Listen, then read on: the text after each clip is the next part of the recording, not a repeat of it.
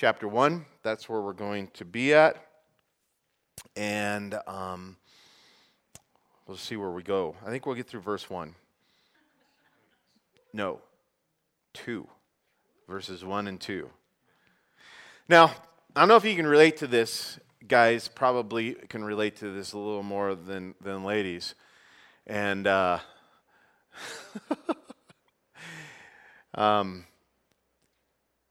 but before I got married, there were times when I would take road trips with my friends. You guys ever do that as a bachelor or a bachelorette? I know my wife took a few. She's told me about some of them. I know there's others that she still refuses to tell me about. But I know that guys aren't the only ones that did these kinds of road trips. And when I would take these road trips with my friends, typically not a lot of planning goes on into those kinds of things, do they? And that was the same for me. Very little planning or preparation went into those road trips, and consequently, we didn't always know how we were going to get to where we were going. For some of you, well, for Jacob, younger guys. It was before we had Google Maps, you had to actually open up your atlas and read a map to decide where you want to go. Now you just type in, Siri, take me to wherever, and boom, you're going to have turn-by-turn directions. It wasn't like that back then. And we didn't even know often how we were getting where we were going, how much money we were going to need, or what we were going to do or see when we even got there. But since I got married to my beautiful wife, I can say that this kind of vacationing or road trip has never happened. In fact, thanks to my wife, there has always been much planning and much preparation that has gone into every trip that we have taken.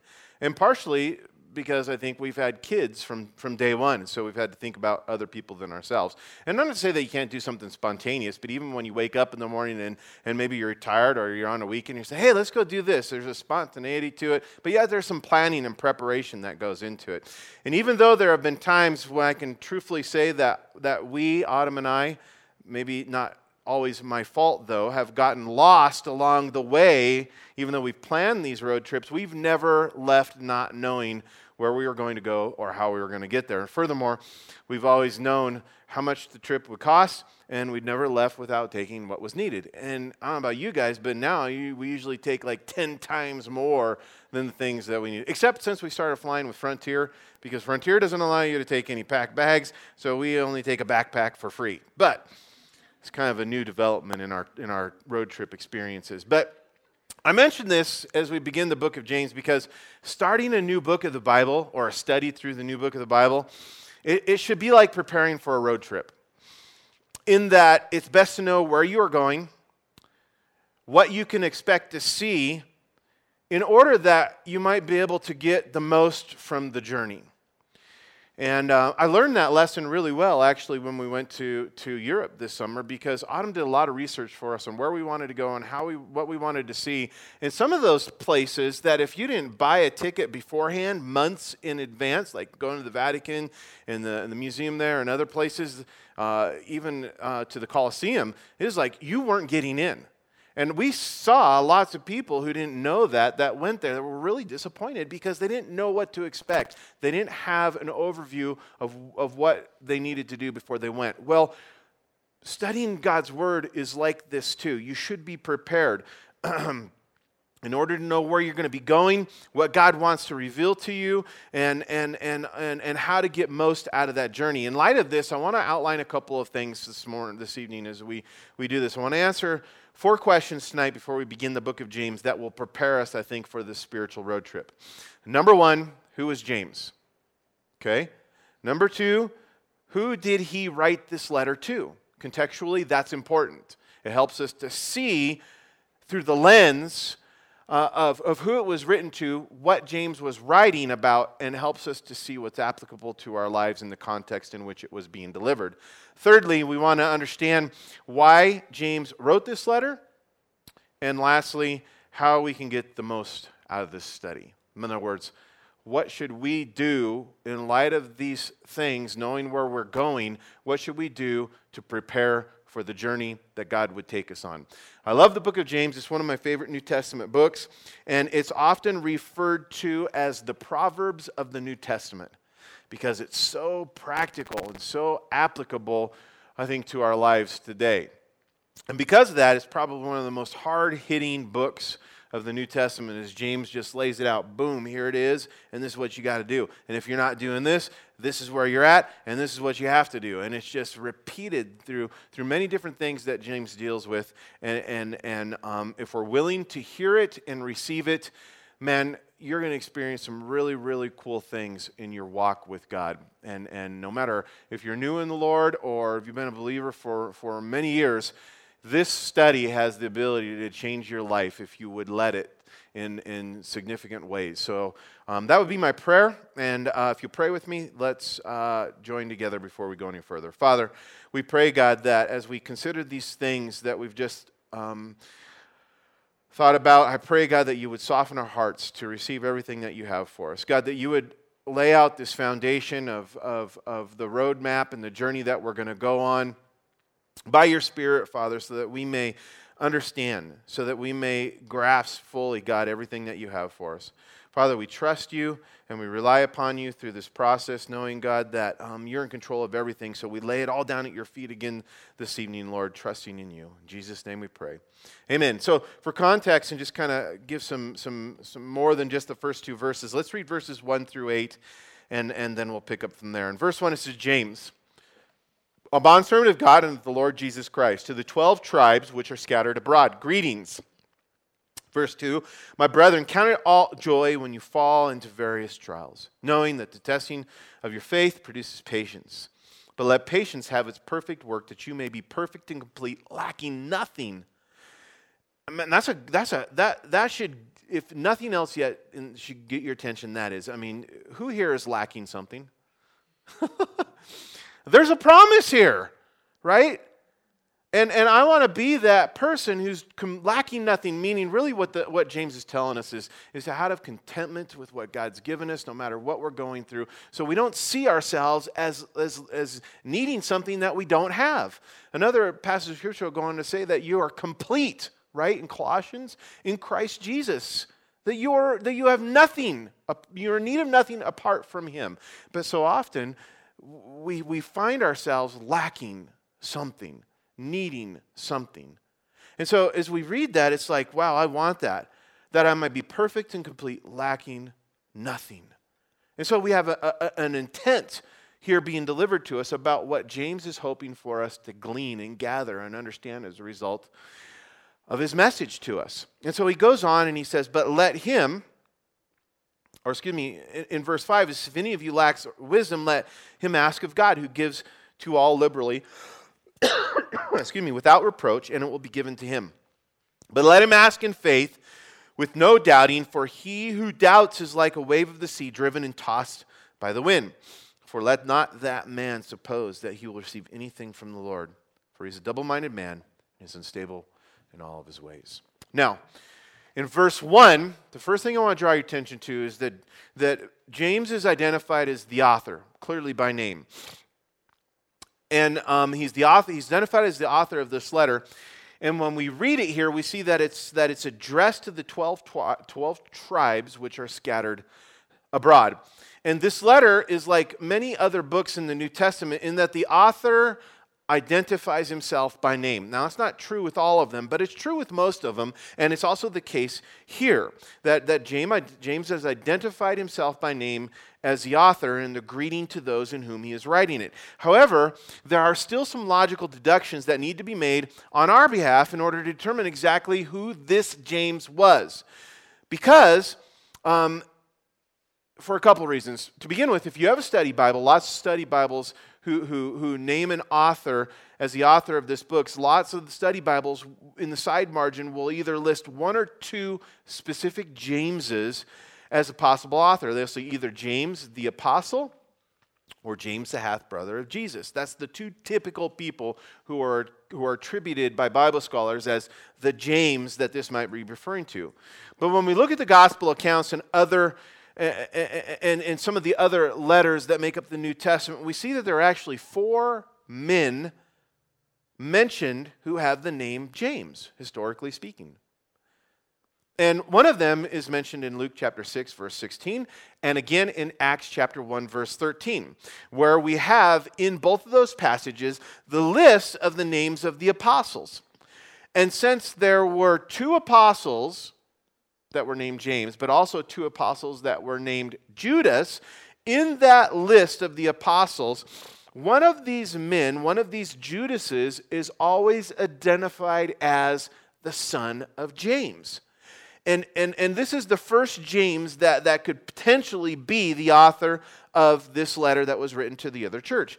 And in the context of Judas being identified as the son of James, it's the only times that this James, I know it might begin a little bit confusing, but it's the only time that this James is ever mentioned. And we'll see that he is always mentioned twice to specifically identify this Judas apart from the other Judas. Now, if you were this Judas that is the son of James, you would be grateful that the Holy Spirit spent the time to do this, because the other Judas is the betrayer.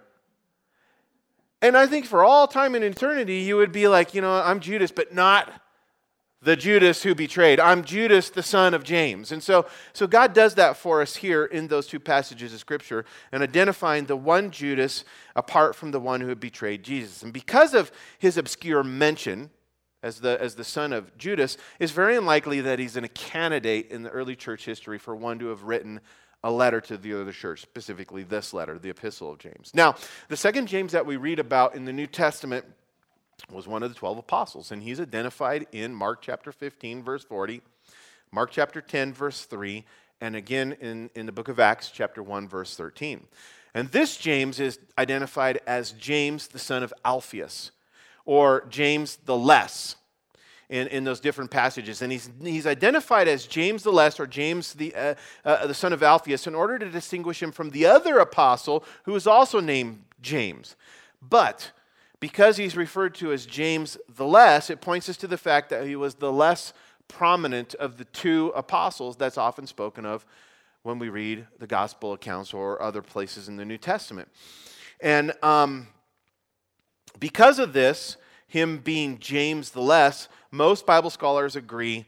Matter of fact, it's a consensus. None of them suspect or would point to this James as being the one who wrote the epistle of James. Now, it comes to the third James, another apostle mentioned in Scripture. He was the more prominent of the two apostles who were named James.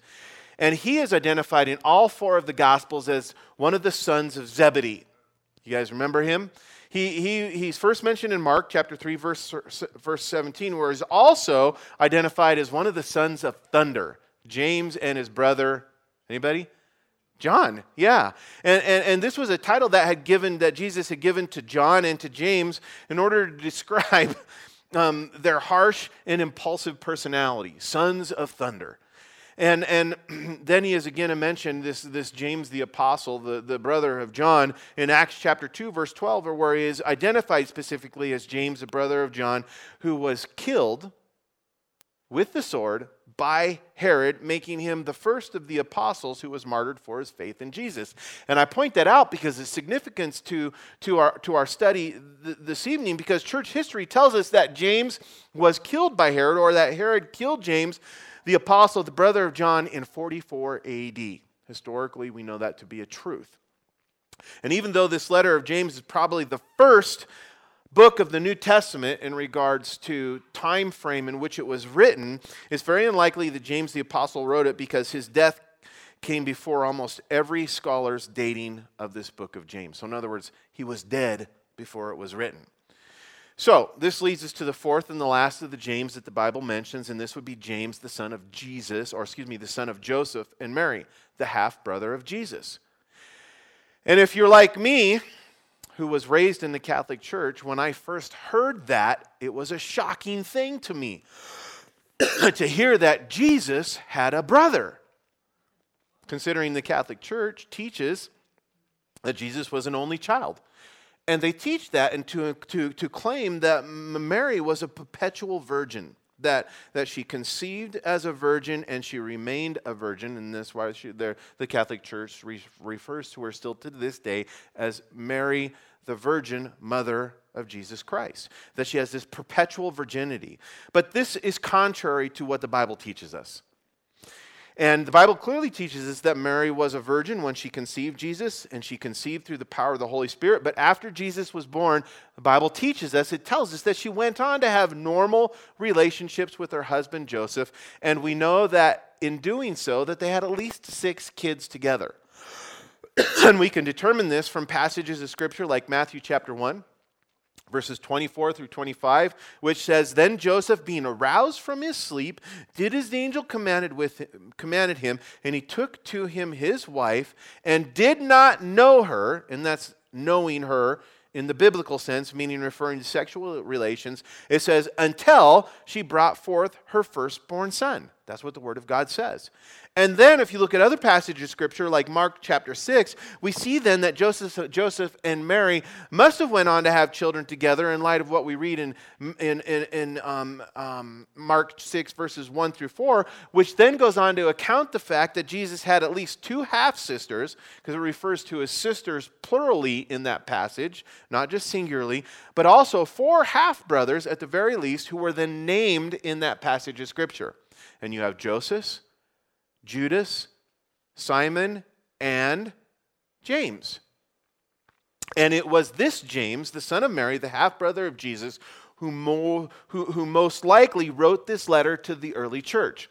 And I believe beyond a shadow of a doubt, that's my opinion, but everything leads to that. Biblically, we're building a case for it, that this is who the author is, James, the half-brother of Jesus. And we can best determine this because according to Acts chapter 12, verse 17, and again in Acts 21, verse 17, and then in Galatians chapter 2, verse 9, 3 independent passages of Scripture given to us as testimony by 2 apostles, Peter and Paul. They both acknowledge this James, the brother of Jesus, as the leader of the church in Jerusalem.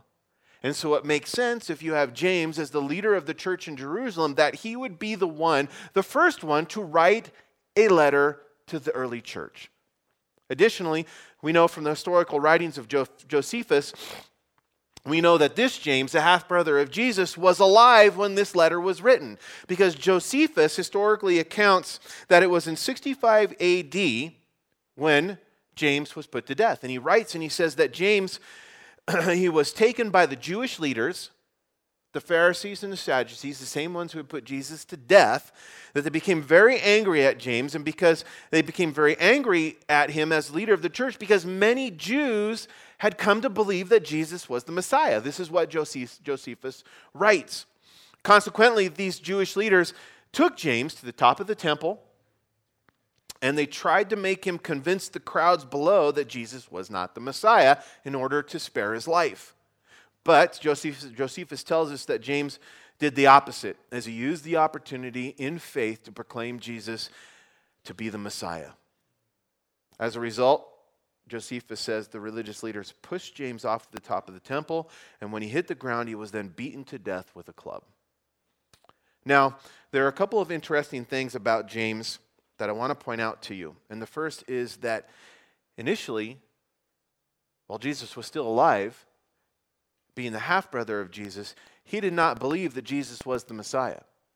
He didn't believe this until after Jesus had risen from the grave. In fact, the Bible teaches us that James, along with his other brothers, believed that Jesus was crazy.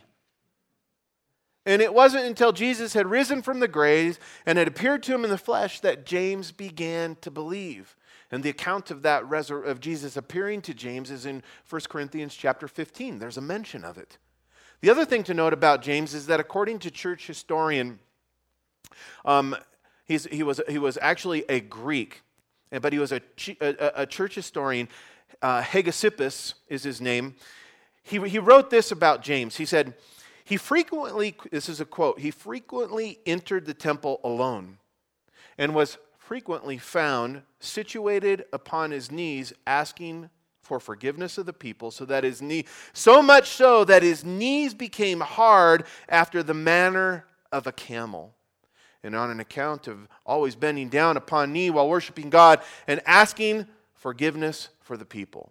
And some of you may have heard that James had this nickname, old camel knees. Well, that's where it comes from the writings of Hegesippus, who made this historical note about James and really his devotion to God and how it was seen in this light. And in light of these things and many other things, we see that James was a devout man.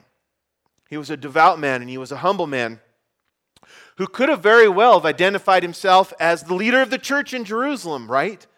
James, the leader of the church in Jerusalem, I write to you. Or he could have identified himself as the half-brother of Jesus. I might have done that. Just saying. Be able to sit up here and go, hey, listen, guys, I'm the brother of Jesus. And you need to hear what I have to say. You know, talk about name dropping. That's a pretty good one. But because he was humble, he, in verse 1, simply identifies himself as a bondservant of God and of the Lord Jesus Christ. I love that. What humility, and it's really an example for us of our own relationship with God and that position, in that spot, in that place where we need to be. That word bondservant, as many of you know, is the Greek word doulos, which literally means slave by choice. A slave by choice.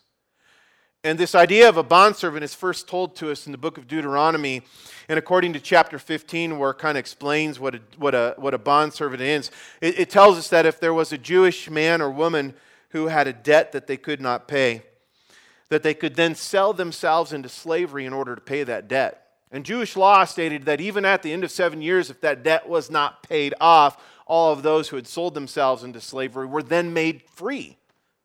It was referred to as a year of Jubilee.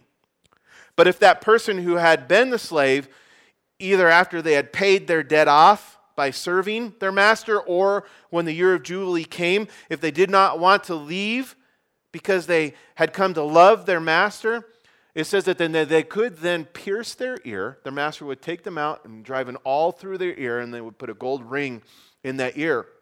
It would represent that position that they had decided to take, a choice that they had made. And it was a choice to freely serve their master for the rest of their lives as servant.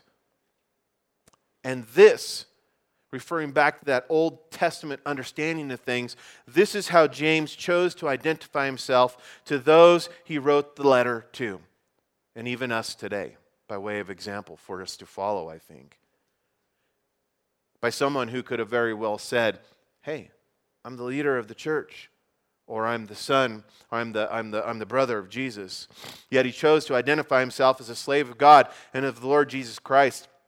And we know that James chose to serve to God, as Josephus pointed out, as we read earlier, even though it cost him his life.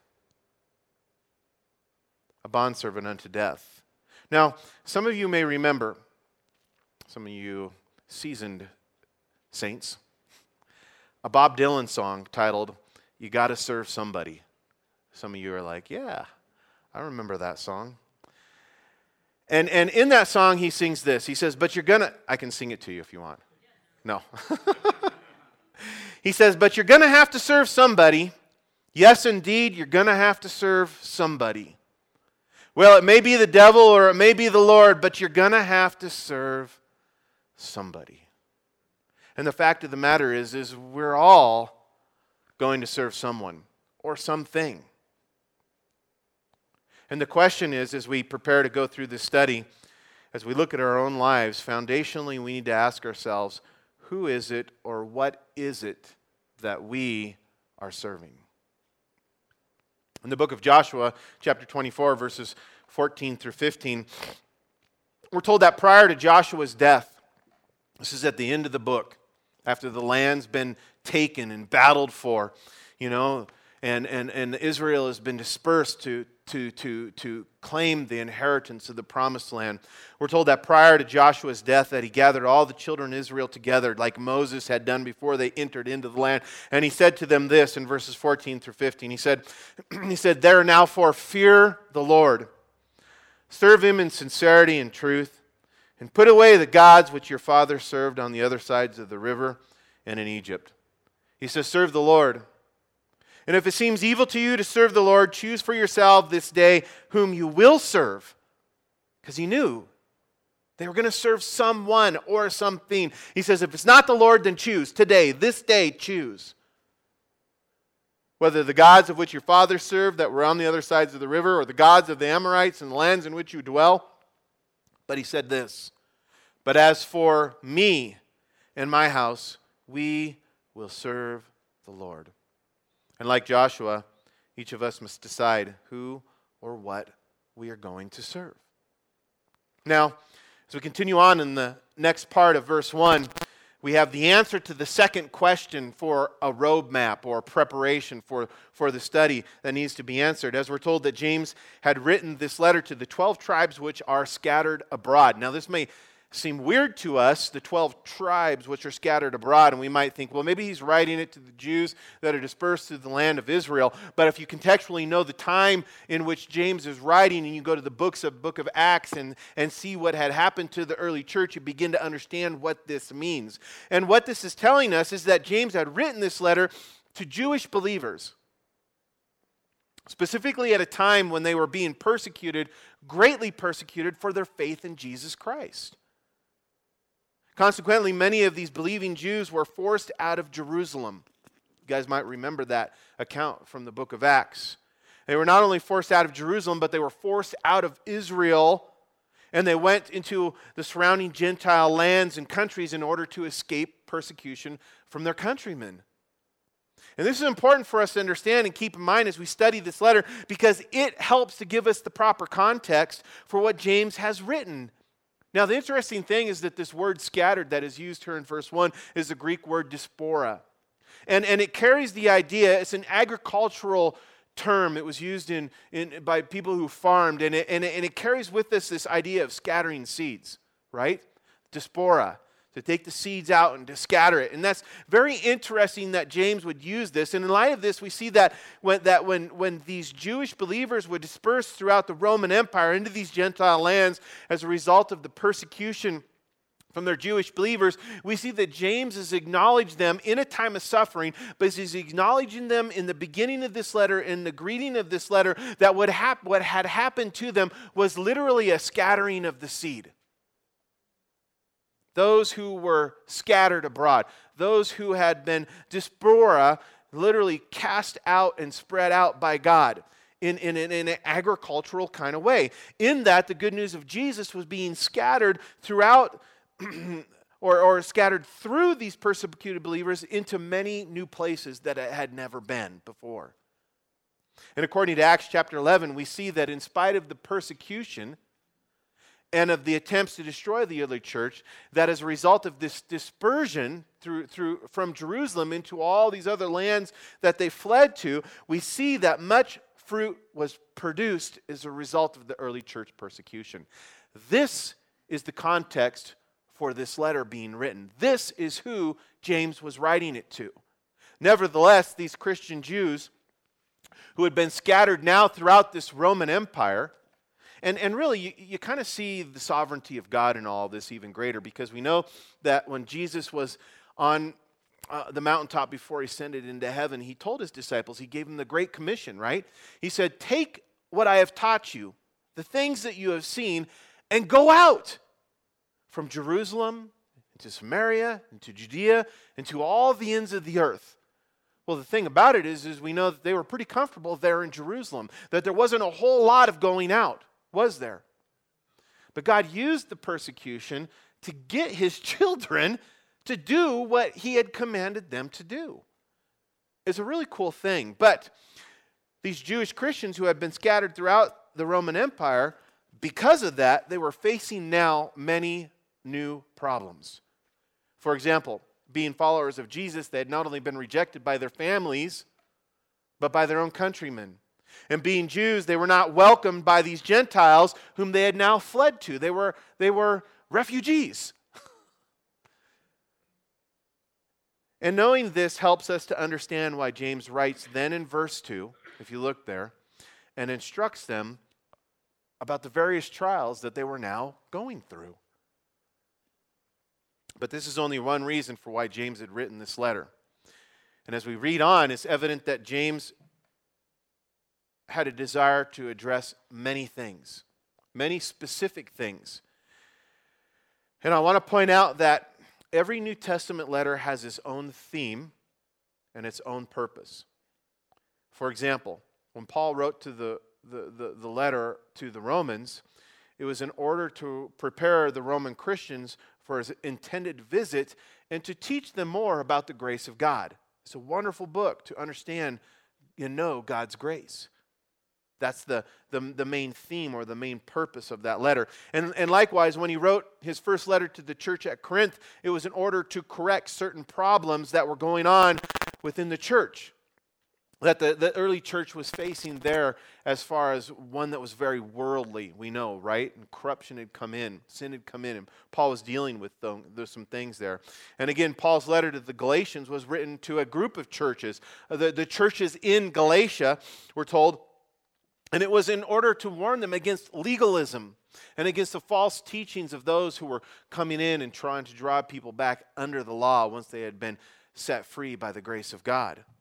And as we read this letter of James, we discover that he had written to the church, to the Jewish believers who had been dispersed and that were fleeing persecution in order to deal with some specific problems that they were having in their personal lives and within their church fellowships.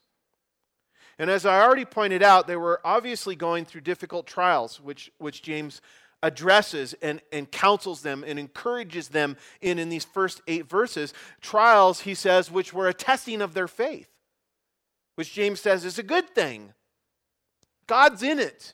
Additionally, they were facing temptations, as we read on and we'll study in the weeks to come, that they were facing temptations to enter into sin. And you can imagine that as they were now outside of that shell of protection, that close unity and fellowship that they had there in Jerusalem, where there really wasn't a whole lot of pagan temptation or worldly temptation, they had now been dispersed out and they were sent into the world, that there was all kinds of new temptations that they were facing. And James writes about them as some of these people were being tempted now to enter into these other kinds of sins. Some of them were showing favoritism, furthermore, to the rich, while others were being told we're being robbed by these rich people. And apparently some of them were even competing for positions within the church, wanting a place of hierarchy. And particularly, as James addressed it, in some of those who wanted to be teachers, that wanted to rule over others. And one of the major problems in the church that they were facing, as we read from this and to study it out, if you've read through it yet, you'll probably know, but there was a failure on the part of many. This is one of the key things that James addresses in this book, but there was a failure on the part of many of these Jewish believers to live what they profess to believe. To live what they profess to believe. In other words, that their faith was not evident in the way that they were living their lives. And we have that famous passage of Scripture that says, let us not only be hearers of the Word of God, but doers. And he goes on to talk about faith and works and how our faith is evident by the way we live, by the works that we do. And we know that James was dealing with this within the church there at this time. Furthermore, we're also told that they had problems with controlling their tongues. and this was causing divisions among them. And James in this passage of Scripture gives us all these wonderful illustrations of what the tongue is like, how it can control the body like a rudder controlling a ship, and how it's like a forest fire, and even a little fire can consume great things. And he's warning them about the tongue. And not only that, there were those within the church who had come to have this ungodly love for worldly things. And again, think about the context. They were in the world in a way that they had never been before, and they were seeing things, and they were falling prey to that, a lust for worldly things.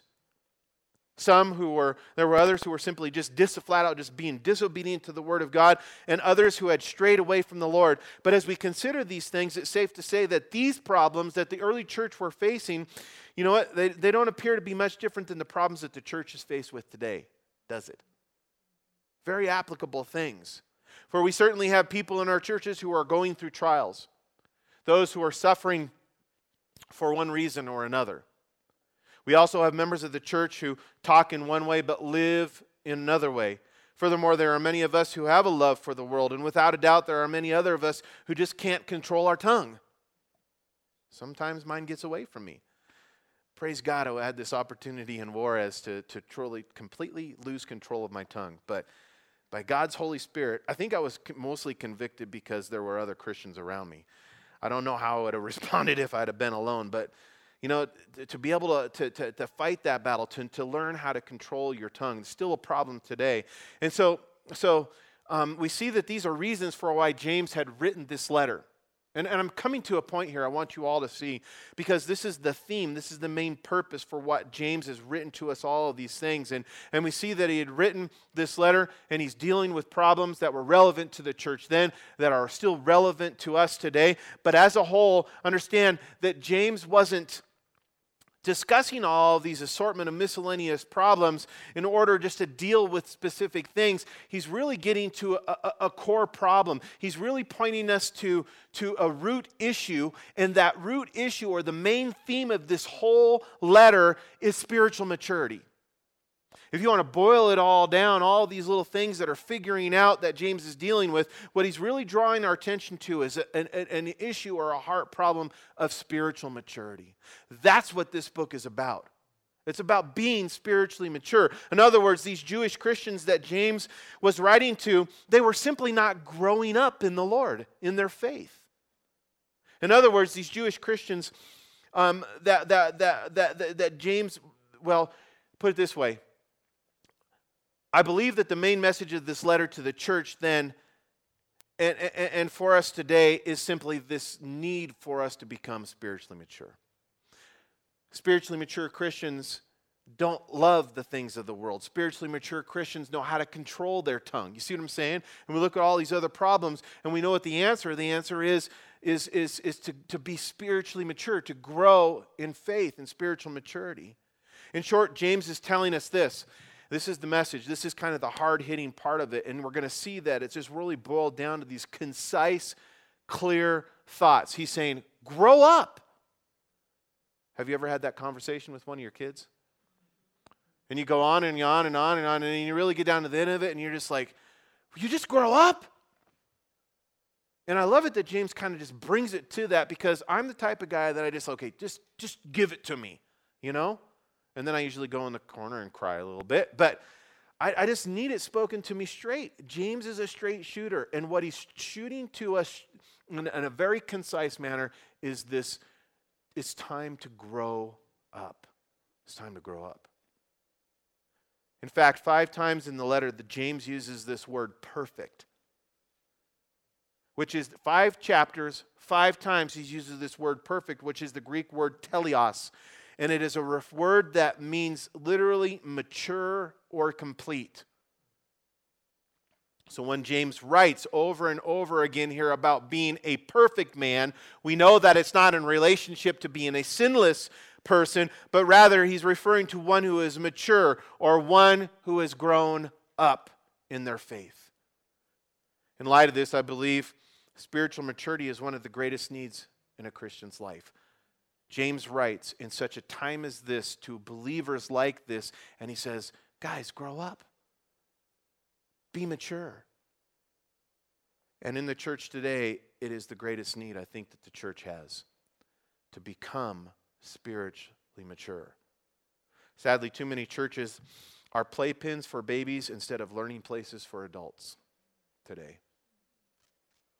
Many Christians are not mature enough to eat solid food that they need, so they have to be fed on spiritual milk.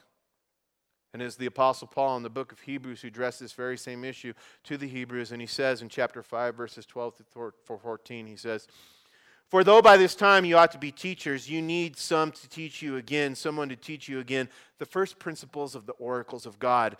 And you have come to need milk and not solid food. For everyone who partakes only of milk is unskilled in the word of righteousness, for he is only a babe. But solid food belongs to those who are of full age, and that is those who by reason of use have their senses exercised to discern both good, or what is good, and what is evil." And man, I'm telling you what, guys, when we live in this time where we have so many people, like it says in the book of Timothy, so many people who are calling good evil and evil good, we have this need to be able to discern what is good and what is evil, to be spiritually mature. As I end this evening, before I call Justin back up here, the fourth and last question I wish to answer in order to prepare us for this journey through our study of the book of James is this question of how can we get the most out of this study? How can we get the most out of it? What do we need to do? And since the main theme is spiritual maturity, I think that we first must have to be completely honest, searching our own heart, asking God to do so, and determine where we lack that spiritual maturity in our own lives, and pray to God, asking Him to reveal the areas that we need to grow up in. And as we look at all these various problems, these fingering things that are a result of spiritual immaturity, you know what's going to happen? It's going to be like coming to the Word of God as a mirror. Sound familiar? In order to see ourselves in light of God's Word and go, that's me. Oh, wretched man that I am. Who's going to deliver me from this tongue that is like a fire? Or from this lust for the things of the world? Or whatever these things that we can look at that identify as a mark of an immaturity in our own lives. And as God reveals these areas that we need to grow up in, as we look at each chapter, we will go through, God's going to direct our attention to a specific marker. Each chapter has a specific marker that will identify a mature Christian. There are specific markers that James points out that identify someone who is a mature Christian. And in light of these markers, we need to honestly look at ourselves and seek to grow spiritually. So as we continue on in chapter 1, what we're going to see, I'm going to give you these markers, okay, as an outline for you to go through with me as we study this and have God speak to us. And in chapter 1, we're going to see that the first mark of a mature Christian is that they joyfully endure trials and that they are patient during times of testing. Who here thinks they can grow in spiritual maturity in that area? I mean, yeah, or unless you're all like, yeah, every time I go through a trial, it's just like, I look forward to it because I have such great joy. Lord, give me more. And you just patiently endure that testing, waiting for God to do that fiery furnace work inside of you. Right? But James says that's a mark of someone who's spiritually mature. They have joy in times of trial. They patiently wait upon the Lord during those times of testing. Then when we get to James chapter 2, James points out the fact that a mature Christian practices the truth. Think about that for just a second. A mature Christian practices the truth. He just doesn't know what is true. He practices what is true. In other words, their actions, the way they live, lines up with their faith. Chapter 2, it's the faith chapter, right? In the works chapter. And the whole idea behind that is that a mature believer practices the truth. Then, in chapter 3, we're told that a mature Christian has power over his tongue. It's real simple. James goes into great detail, and we're going to spend a lot of time there, but a mature Christian has power over his tongue.